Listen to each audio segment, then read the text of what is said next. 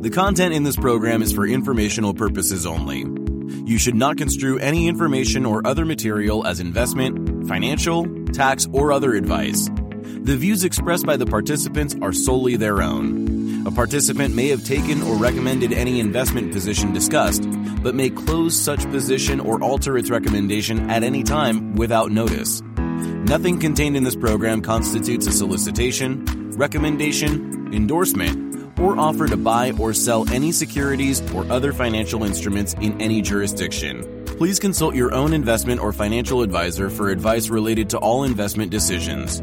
Don't forget to follow at Lead Lag Report on Twitter to join these conversations live, and check out the Lead Lag Report at www.leadlagreport.com. Use promo code podcast30 for 2 weeks free and 30% off to get access to award-winning research and anticipate stock market crashes, corrections, and bear markets. And now, on to our Lead Lag Live discussion, hosted by Michael Gayed.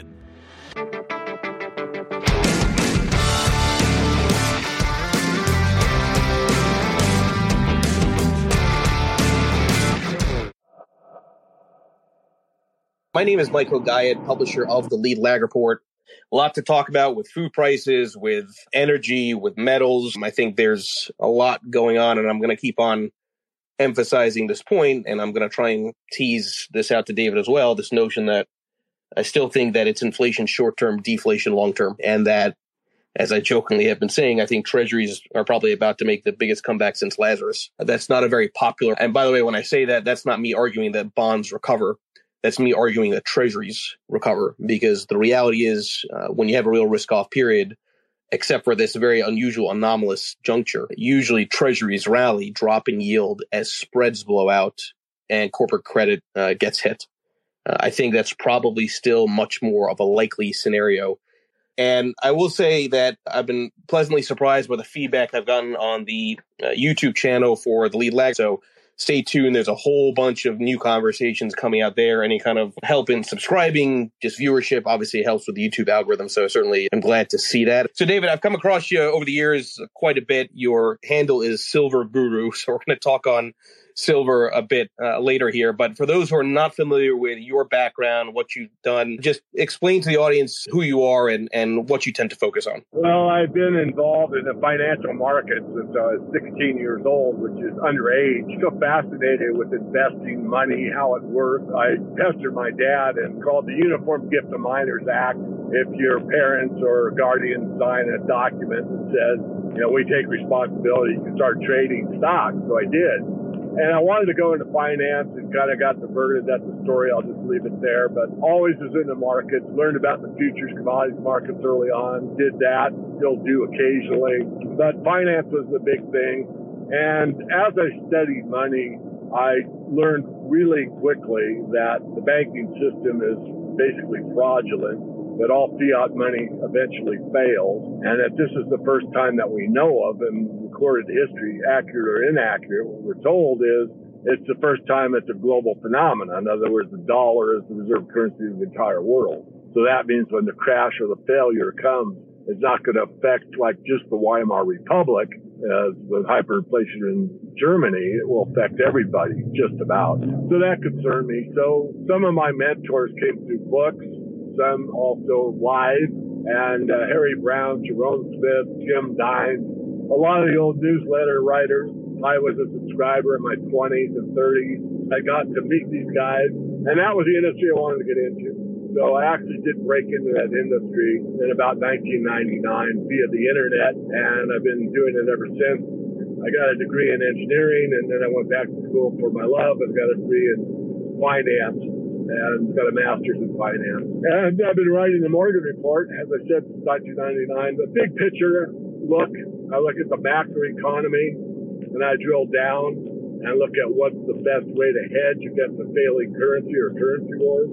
And that's always been precious metals, although the crypto world has come to the fore in the last more than 10 years ago. And I don't discount that too much. And so I'm just here to try to help people build and primarily secure their, as we get into the final stages of this great inflation, which will take the currencies down even further than they already are. And I'm a big proponent of John Exter and the Exter Pyramid, but I'll leave it there. Okay, so there's a lot I want to talk about based on that. And usually when I'm doing these, I like to listen first, and then I kind of jot down words to focus on or terms to focus on that the guest mentions. And you mentioned this idea that fiat fails. Now, this is something that's kind of more of a you can argue maybe a philosophical discussion, but is the argument that history shows that fiat fails or that politicians fail? And the reason I'm framing it in that way is, arguably fiat can be quite helpful when you have something like a pandemic where you can literally print dollars and give them to biotech companies if needed to throw enough money at something to find a vaccine.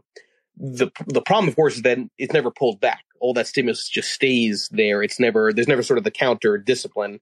And a lot of that is because of political pressure. And part of that political pressure, I'm going to argue, the central banks too. But talk through sort of what is the real reason that fiat, from your vantage point, has historically failed, and why could it be failing now? That's a great question. I've never been asked that before. Well, I have a strong opinion on it. It's really the people, and here's why. I've gotten arguments against my position from pretty scholarly people, some pretty good academics and others in the industry. So wait a minute, gold standard failed. So now the gold standard doesn't fail. What fails is man. In other words, the political class, because they don't adhere to their promise. If we kept the promise to make a dollar worth $35 worth an ounce of gold, and held that promise, we wouldn't have had to close the gold window August 15, 1971. So ultimately, it comes down to trust, honesty, confidence, and it's a human problem more than it is how much we print. But they kind of go hand in hand. So I'd say it's man's interaction with their inability to instill confidence or trust in the system, and the massive printing goes hand in hand with that disengagement of what they are saying, and people watch what they do. Once confidence is lost, it's almost impossible to get it back. The only way it's come back in most instances is to go to a hard money standard. So, like Sir Isaac Newton, when the Bank of England was having so many problems, he was knighted not because of Newtonian physics. He was knighted because he put the Bank of England back on the gold standard. So that's my argument. It is more the political class, but they do pretty much go hand in hand. I think most people could follow my logic on that. Yeah, and it reminds me of an argument that Mark Faber of the Gloom, Boom, and Doom Report used to make back when QE3 was just starting. He made the argument very forcefully that if you want to short central banks and short the political class, you want to go long gold. Now, the issue, of course, as we've seen, is that everyone went long central banks instead, right? Up until maybe recently. Talk through how you're seeing the current environment for a moment here in terms of how precious metals, gold in particular, we'll talk about silver too, but how gold in particular has been showing some signs of life, and maybe why this notion that the last great bubble, which is faith in central banks, maybe that's actually starting to pop. Yeah, well, the background is pretty evident. First of all, central banks on aggregate have been net buyers of gold since 2011. So 11, 12 years, they've bought more than they've sold. The other part, which I don't make a big deal out, is Basel III, where gold is a tier 1 asset, which should probably be a tier star asset above all paper. But anyway, it's equal to any financial currency, any financial instrument, gold's right. The idea that gold being the money of last resort is proven by history. That's the reason gold is held by central banks. They don't necessarily want to go back to a gold standard, but they're hedged as much as anybody, because if it's required and confidence is lost and the only way to reboot the system or reset is to go to gold, they will. However, that will be the last choice they'll make. They'll be absolutely forced into it, in my opinion. I don't think it's something that they readily want to have available and it's going to happen. I mean, just to digress a bit, and thanks for giving me this platform, I'm really not a believer in this Sarah Jacera nonsense. I did a very deep dive on it in the Morgan Report for my premium paid subscribers. I looked at it pretty hard. It's not in the Federal Register. And after I wrote my piece for my premium service, I got some communication purportedly from the woman who was the wife of the guy that wrote the original Nacera. And she said, what's on the internet is not very close to what the original proposal looked like. So am I right? Am I wrong? I don't know. We can't, if everybody gets gold backing and gets, an extra $1 million in their bank account, it doesn't mean anything, because if everybody gets a free $1 million, then it just dilutes the system even more. So sorry for the digression, but it seems that some in the alternative media have their hopes maybe too high. I think the reality is higher interest rates, lower stock market, bond market crash, more or less. Hard assets, food is going to be critical. Living your word is going to be critical. And changing your lifestyle to a more meager lifestyle is something that's going to be forced upon almost everybody. We're getting a lower lifestyle on aggregate than we are a higher lifestyle, which we've enjoyed for years and years and years, at the expense of exporting our inflation to every country in the world that has been forced to use the U.S. dollar as reserve currency. Okay, so we're going to touch on a lot of that. I do want to hear your thoughts on, and we've talked to a number of people in these conversations in the past who have been bullish on gold, and correctly so. How do you think about investing in gold, right? So there's the argument of ETFs. It's not really backed by anything. Then there's gold miners. But when you look at gold miners, oftentimes that stock performance is more driven by the cost of energy than the cost of gold, right? Because it's obviously there's a lot of energy that goes into the mining and extraction process. So I'd like to hear your thoughts. I think I have a rough sense of sort of how you answer this, but your thoughts on how people should think about considering gold and having an allocation to it. Well, first of all, it can be overweighted gold. I mean, some people get the idea that, they see how corrupt the system is, how corrupt the political class is, and what's really going on, and get the idea that all they have to do is buy gold and everything's going to be wonderful. It's not true. I mean, it's way more complicated than that. However, if you don't have any gold, you're pretty vulnerable. So, 10% is probably enough. I still advocate real metal for real people. The reason is that it's the best decentralized monetary option available to the human race anywhere in the world. I mean, if you're a fighter pilot and you bail out, in your survival kit, you have water, some food, a signaling mirror, some communications, and a gold coin. And they don't give you a couple $100 bills. They're worthless if you're in Asia or, you bail out in some foreign country. So gold to start with, but you don't have to go overboard, maybe 5%. Depends on the person and depends on their net worth, but some allocation. After that, I still like the miners at this point in time, but ETFs are fine with me. I'm not against paper gold derivatives as long as you start with the real metal first. That's my opinion. I've stuck to it from day one. I still believe that's the best. But I have some subscribers, and they don't have any physical, and they're, in ETFs, the SLV or GLD, or a 2 or 3X ETF, and that's fine. Look, I'm free market. If you think that's the best way to allocate, do it. I actually prefer having something in hand, and there's something about putting a gold coin in your hand, at least for me, that kind of, I don't know, it's a bit of a wake-up call. I remember when I was, in my 20s, and I bought my first Austrian Coronas. I didn't buy Krugerrands. They were the most popular, but the coin dealer said, look, Austrian Coronas, you're getting the most gold for the money, and gold is gold. So I remember putting those in my hand and figuring out how heavy they were and thinking, God, this is, I saved for like 8 months for these few coins, and I kind of got the concept that these things are valuable. So hopefully I answered that. Yeah, no, that's good. Okay, so a lot of the focus still remains on oil prices, energy prices. Talk through to the audience here how you're viewing the energy landscape, because a lot of people have been pounding the table on this idea that we've been sleepwalking into an energy crisis for some time and that it's about to get a hell of a lot worse. I'd like to kind of hear your thoughts as you think through the commodity space and the oil side of things in particular. Yeah, well, I don't know how familiar you are with my work, and it's not about me, it's about the message. But I used to, in the speaking circuit early on, I would put up like a little DVD, the kind of synopsis of what I wanted to talk about. And by the way, I don't know how many people remember what a DVD is. Yeah. Just in fairness. Yeah, thanks. An iMovie. I don't know. You can help me out here. But one was about the man who broke Britain. And the movie is a docudrama. I think the BBC actually did it. And it was about energy. And they have in this docudrama the finance minister of the UK. And he makes this statement that always stuck with me from the time I heard it. And he says, and I can't do a very good British accent, so all you UK people bear with me. But, the world doesn't run on finance and money. It runs on energy. And energy, for the most part, means oil. And I thought, that's it. Everyone says money makes the world go round, but really oil makes the world go round. And with all the alternative energies and nuclear power and all the stuff we hear about, without oil, very little happens. And because we are in, I think, the final throes of easily obtained economic oil, we are going to see a decline, because the reason the population doubled from the time Kennedy was assassinated to now is because of energy, it's because of oil, petrochemicals. The amount of labor in a barrel of oil is 25,000 man hours.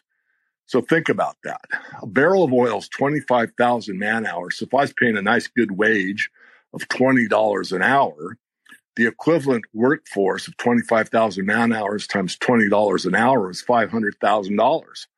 That's if it was done manually.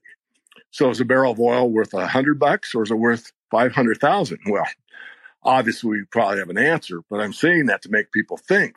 So we look in reverse and say, well, what would you be paid in oil or in dollars for what we pay for oil? Who in China or Vietnam or India or any of these places where we have basically, in my opinion, slave labor, would work for 1/3 of 1 cent per hour, which is the equivalent of what I just said going the other direction. So I'd say oil is still underpriced relative to what it performs in society. Does that mean I'm rooting for $150 oil or $200 oil? No, I'm not. What I'm trying to point out is that we have relied on a resource that, as far as I could tell, I don't believe in adiabatic oil. I think it is a depleting resource, and I do think that we're going to have a price to pay, and we're going to look back, and our ancestors are going to look at the Indianapolis 500 and say, what the hell were you guys thinking driving around this track for 500 miles, burning all this precious, commodity? So very worried about it. One more comment before you come back in. My good friend Jim Poplava just wrote an article on Financial Sense. I think it's available for free. I do subscribe, so I'm not sure if it's subscriber only or not. And I went through the whole thing yesterday, and I actually wrote him an email. We had a conversation yesterday. He called me up, and we haven't talked in a while. Went through this whole depletion and what Matt Simmons wrote in his book, Twilight in the Desert. And the reason Saudi is actually performing their function of making up any deficit in the oil supply isn't because they're actually pumping more oil.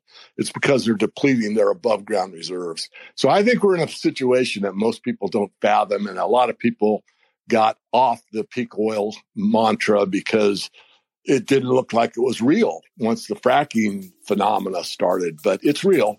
It's coming, and it's probably coming sooner than later. We'll be back after a quick break. Hello, listeners. Michael Guyette here from Lead Lag Live. Are you ready to take a deep dive into market trends, risk management, and investment strategies? Then you need the Lead Lag Report. Our in-depth analysis helps you understand the financial markets like never before. And guess what? We're giving you a chance to experience it at a discounted rate. Visit theleadlag.report/leadlaglive and get an exclusive 30% off on your subscription. Don't miss out. Level up your investment game with the Lead Lag Report. And now, back to our discussion. Do you think that that's what, let's go back to this narrative of fiat selling, if that's what ends up really breaking faith in the Fed? Because there's a school of thought, which I don't necessarily disagree with, that the Fed is entering a hiking cycle, but that hiking cycle only really affects the demand side, demand pull inflation, not the cost push that comes from energy prices. Yeah, that's a hard one. I'm not sure. I mean, I'm not afraid to say I don't know. I think they go hand in hand in this case. I mean, there's no substitute for oil. I mean, yes, wind power and yes, solar. But really, when you get down to it, what can you put in a gallon container that gives you that many man hours of labor? Nothing. A solar panel won't do it in that compartment-sized, thing. I mean, you get a thermo nuke in your car. Yeah, someday probably have nuclear-powered cars, but not right now. So I think the cost push part will come in because, look at the fertilizer situation. I mean, these are petrochemicals. Basically, we depleted the soil. It's nothing but a sponge that's empty. And then you come over with a diesel-powered machine and you put chemicals that are based on petroleum into the sponge. And now you have some means to grow whatever seeds you throw in there. So it's a very, very fragile system that most people have taken for granted. And as this continues to unravel, more and more people are going to wake up to the idea that what we took for granted at one point in our lives are cherished, further down the road.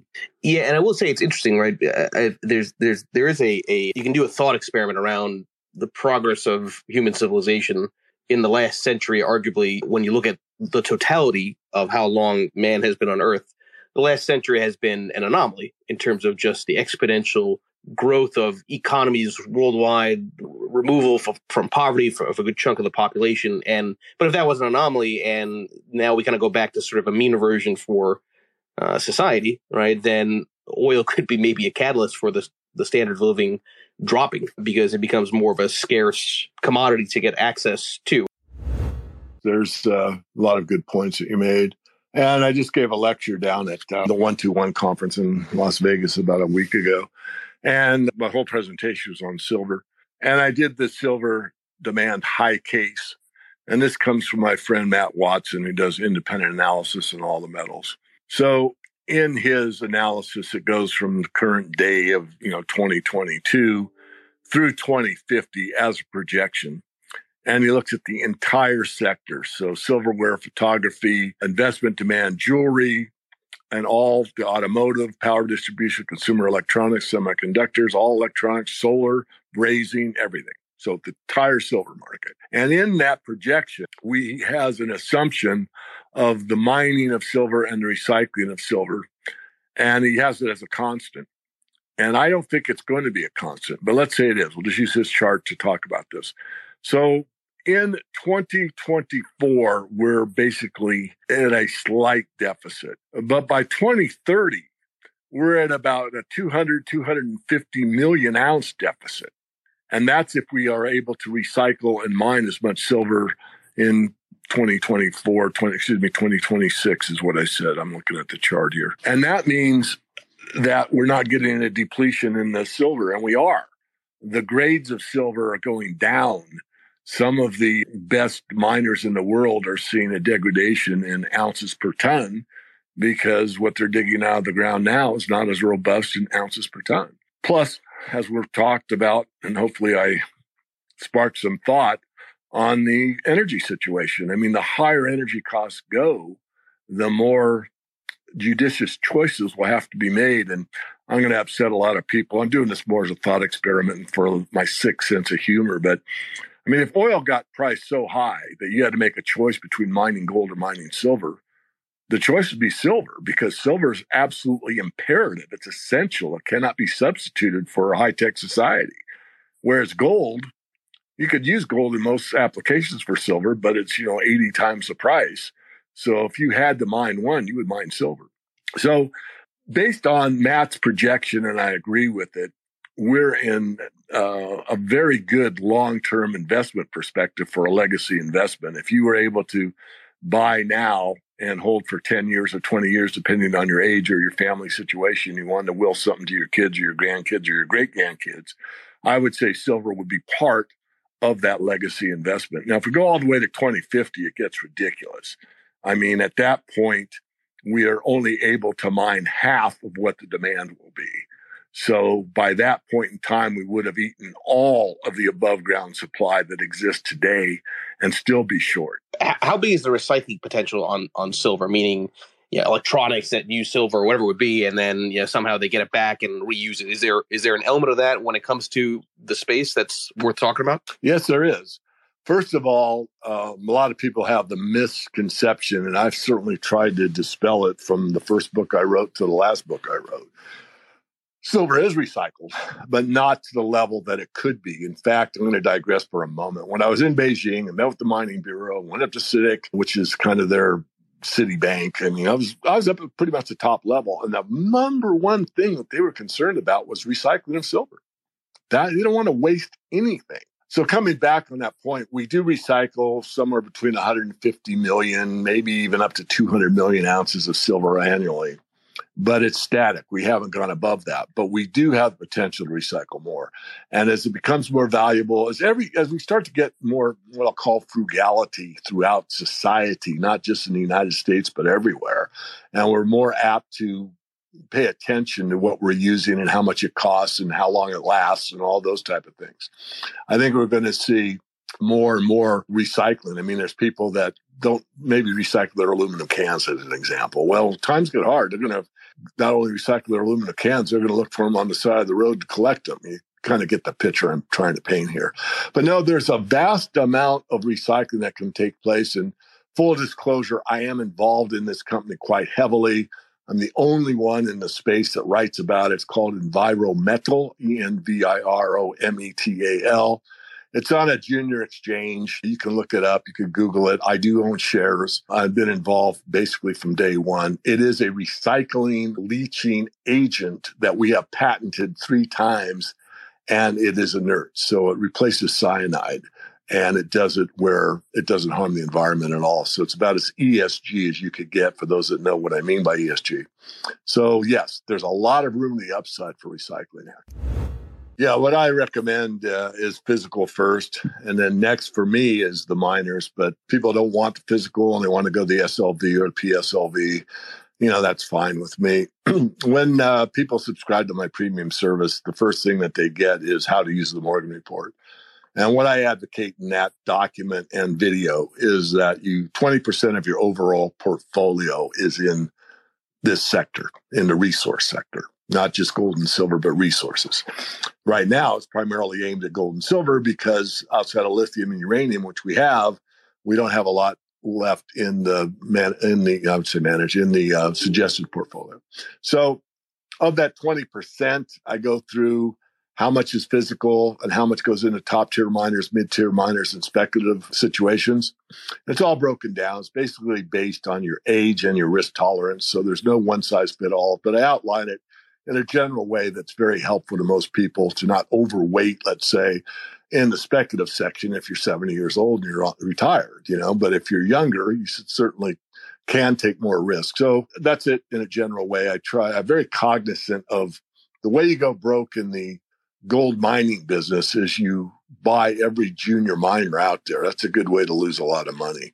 The best way to make money in the mining industry is to buy the top blue chips that you can, and then use that as your base foundation and then move downscale from there in small quantities. So 70% of the money allocated to the stock side would be in top tier, 20% would be in mid tier, and only 10% would be in speculative situations. I want to go back to food for a moment, David. I keep looking at these different ETFs that track commodities like corn, soybeans, wheat, sugar. And these things just keep on going parabolic. I mean, it's not even abating. And I keep going back to this point that at some point, food prices have to be deflationary because it's going to take consumer spending out of the economy. And most people have no goddamn clue what's coming with that because we haven't seen it on the shelves. You're starting to see it a little bit, but futures markets are not present just yet, right? Talk through how you're viewing the kind of ag space here and how you're seeing this sort of concern that we may see some form of not quite famine. You certainly hope it's not going to be like that, but something that could be unlike anything any generation's seen in a while. Okay, you asked. I don't know how many haters I'm going to get, but you have to verify for yourself. So I've been concerned about food well beyond what's happened now. In other words, I was an early adopter, as I usually am, on major trend changes. So I was advocating for food a few years ago. And I did an interview at my request with David Dubine of Adapt 2030 that focuses on the solar cycles and food production. So I interviewed him about how he saw the situation. And what he told me kind of dropped my jaw. He said in the solar Maunder minimum, I think it's called, that the average food price increase was 700%. And that was not something I expected to learn. I mean, I wanted to learn what it was. I expected it to maybe double food prices. So we talked about that. So if you're in Indonesia and 40% of your income goes to feed your family, and the other 60% is your utilities, your housing, your entertainment, whatever, and food prices double, I mean, now you've got 80% of your budget for food. So how do you pay your rent? And that's what's coming. Now, I'm not saying it's going up sevenfold. I'm just repeating what I learned from David Dubine at Adapt 2030. But what I'm suggesting for your consideration is what you said, This is far, far more impactful than most people realize at this point in time. I think they're going to call up, Legacy Foods or XYZ dehydrated foods, and I'm not against it. I think it should do that. But that's not a long-term solution. And this is going to get to where I could kind of look back at my history. And I remember becoming a hard money advocate, an honest money advocate in my 20s and learning from my mentors, as I mentioned earlier. And in the Wall Street Journal, there used to be a little cutout ad that said, what do you do when money won't buy food? That was the title of the ad. And it was for long-term emergency food storage. But that was way back when. I mean, people like me have been looking at, what could happen in these great inflations, and they do eventually end, and what the repercussions are. And you don't have to go overboard. I'm not trying to scare anybody. I'm not trying to put the fear card out. I don't sell dried food. I'm just saying that once we start down in the cycle, which we have, it's extremely difficult to bring it back up to par. In other words, once you've lost 10% of the food supply, either by soil erosion, lack of labor, sunspot activity, I don't care. Once you've lost that, you can't get it back very easily. It's like the stock market. Most people, don't know that when you lose, and I don't know the numbers, I'll give you the right idea, but you lose 15% in your stock, it's got to go up 25% or something like that. I forget the exact math in order to break even. It's kind of the same thing here. Once you get a degradation in the food supply, and it's only off 10%, you've got to work twice as hard to get it back to where it once was. So I'm not to scare anybody, but being prepared is being aware. And I think there will be famine, but I don't think it's going to be in the United States, but it will be price prohibitive for some people. In other words, people that are used to eating a certain quantity of protein on a weekly basis may not be able to afford it a year out from now. Well, the good thing is that lentils apparently fix this, according to Bloomberg. If you've seen any of the memes I put out. We'll be back after a quick break. Foodies unite with How You Dish.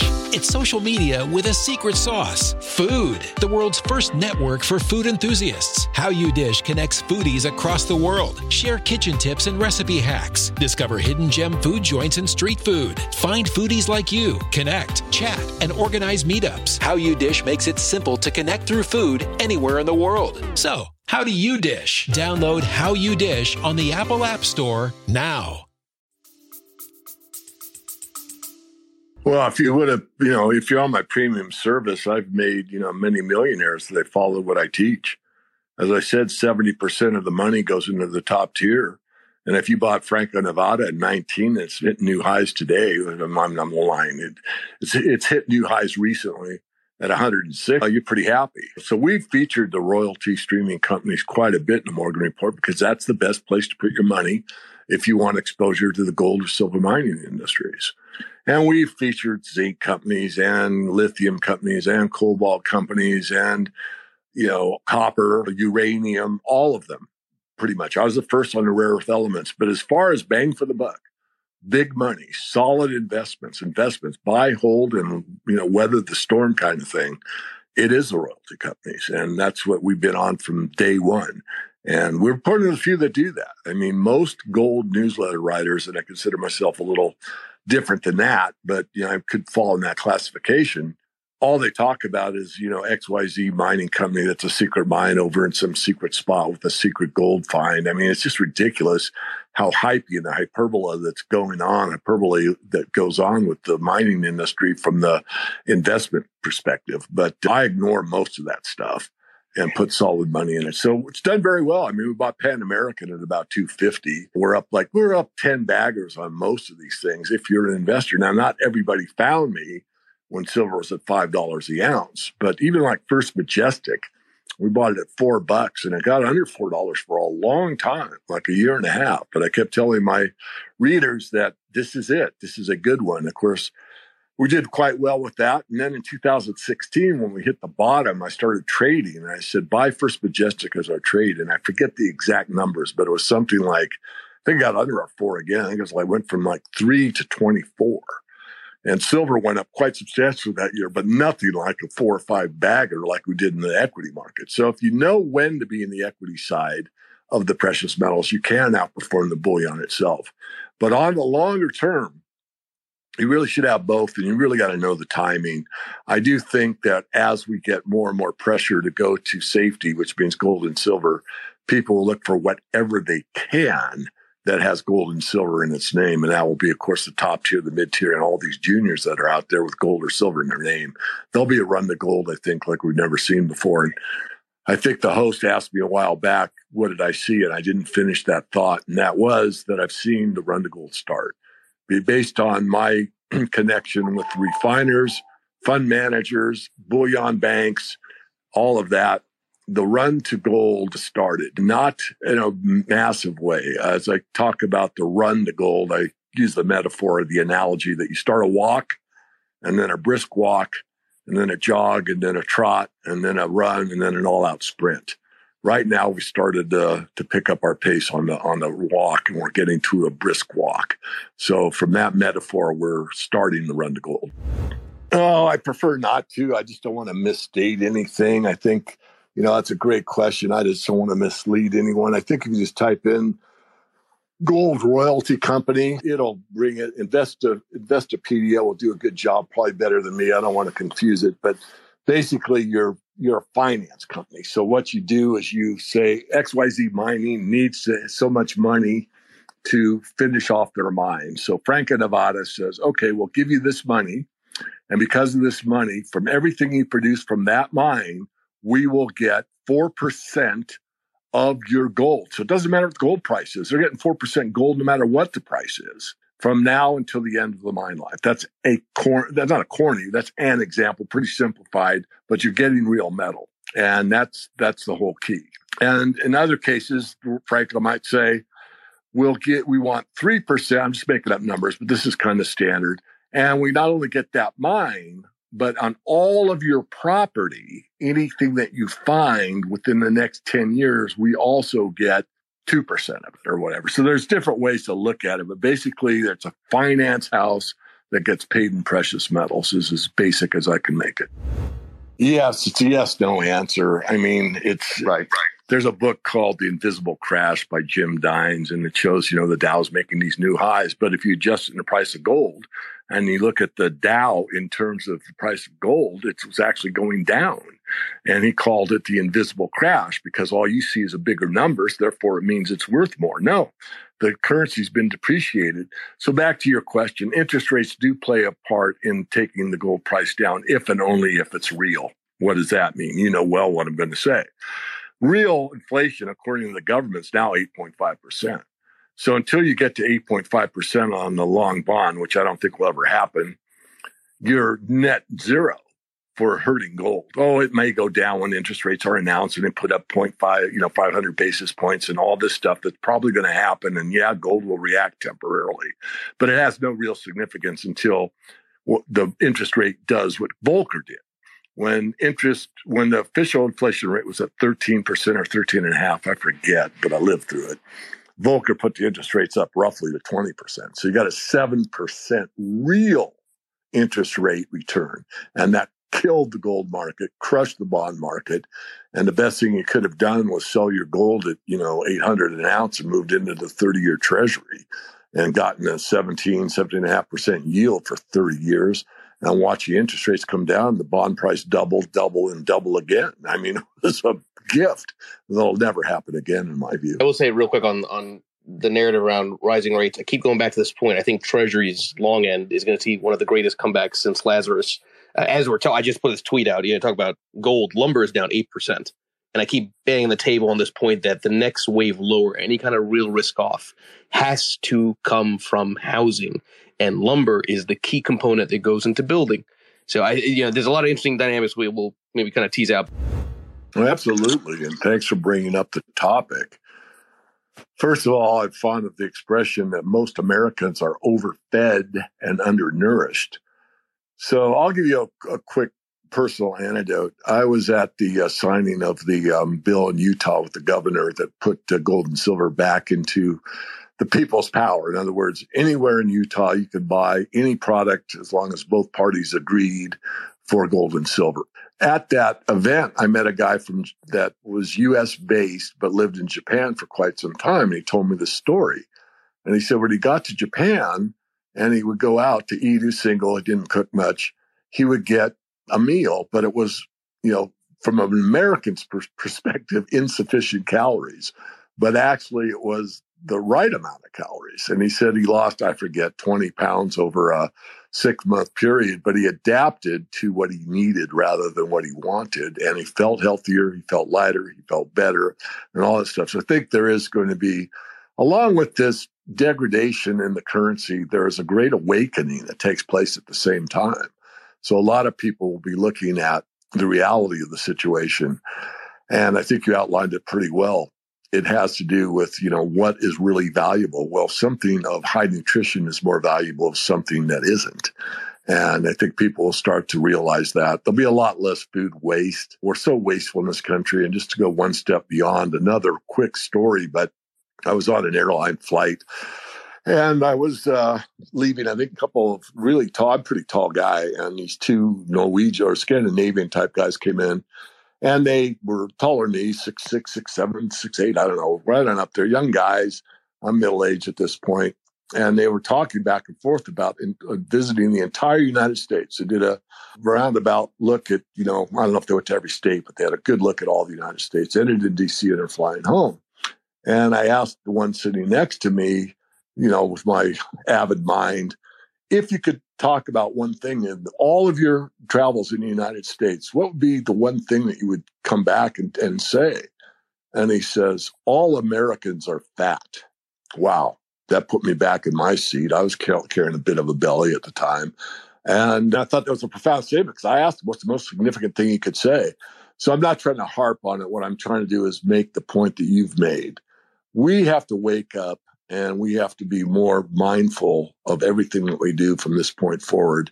And either you're going to do it intellectually with help like this kind of Spaces program, or nature is going to force it on you because you just can't buy the same foodstuffs that you used to be able to buy because the costs are higher. But the value of real things is going to be more and more adapted to society at large. And, you're not going to the movie, as our host said, you're going to have to make that choice. You're going to buy food, you're going to go to the movies. Well, you're going to buy food. You're going to do your own movie at home or whatever. But hopefully I didn't beat that dog too hard, but I think it's a very, very salient point. In fact, it's probably one of the most important ones we made during this discussion, in my opinion. This is probably number one, and I'd say the oil situation is number two. I will also add there's maybe an unintended consequence to taking the other side of that, which is that if food prices keep doing what they're doing, well, that actually may have very harmful health effects because people might switch more towards carbs, right, which tend to be comparatively cheaper, right, versus a lot of other... Right. Yeah. So which is just another kind of way of different spin on the idea. It's like, no, you're right. I'll just throw in, I have a place in Mexico and, some are very poor. And I saw this gal and she was extremely overweight and my heart was hurt for her. And so she went to like a restaurant on the back door and they gave her like all these tortillas. And I ached because I know the reason she's so big is she's eating nothing but carbs because they're the cheapest. What she really needs is a high protein diet and she could lose a lot of that extra weight and be a lot happier, but it costs more. And so your point's well taken. I have not on the aggregate, but in individual cases I have. I was very close with Sterling Mining when they took over the Sunshine Mine, and they had a couple tailing ponds on some of the properties. It was more than just the Sterling Mining had several projects actually, and one of them was this tailing situation, but it never worked out. And I've been involved in 3 of those, and so far they've all been uneconomic. They look good on paper. I'm not saying you're wrong. I'm just saying it's got to be economic. And with fuel costs doing what they're doing, there's probably a way to do it. In fact, that's really a question you should probably combine and get to Dwayne Nelson, the CEO of Environmental, and ask him that question, because there might be a way to do it in situ or with the leach process that is economic. So I think it's a great idea. But so far, my experience has been it hasn't been viable. But I haven't looked at it on an aggregate and really done it back and how much is really out there.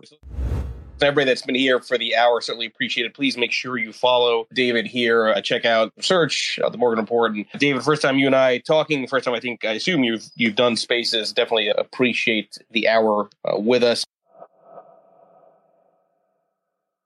The content in this program is for informational purposes only.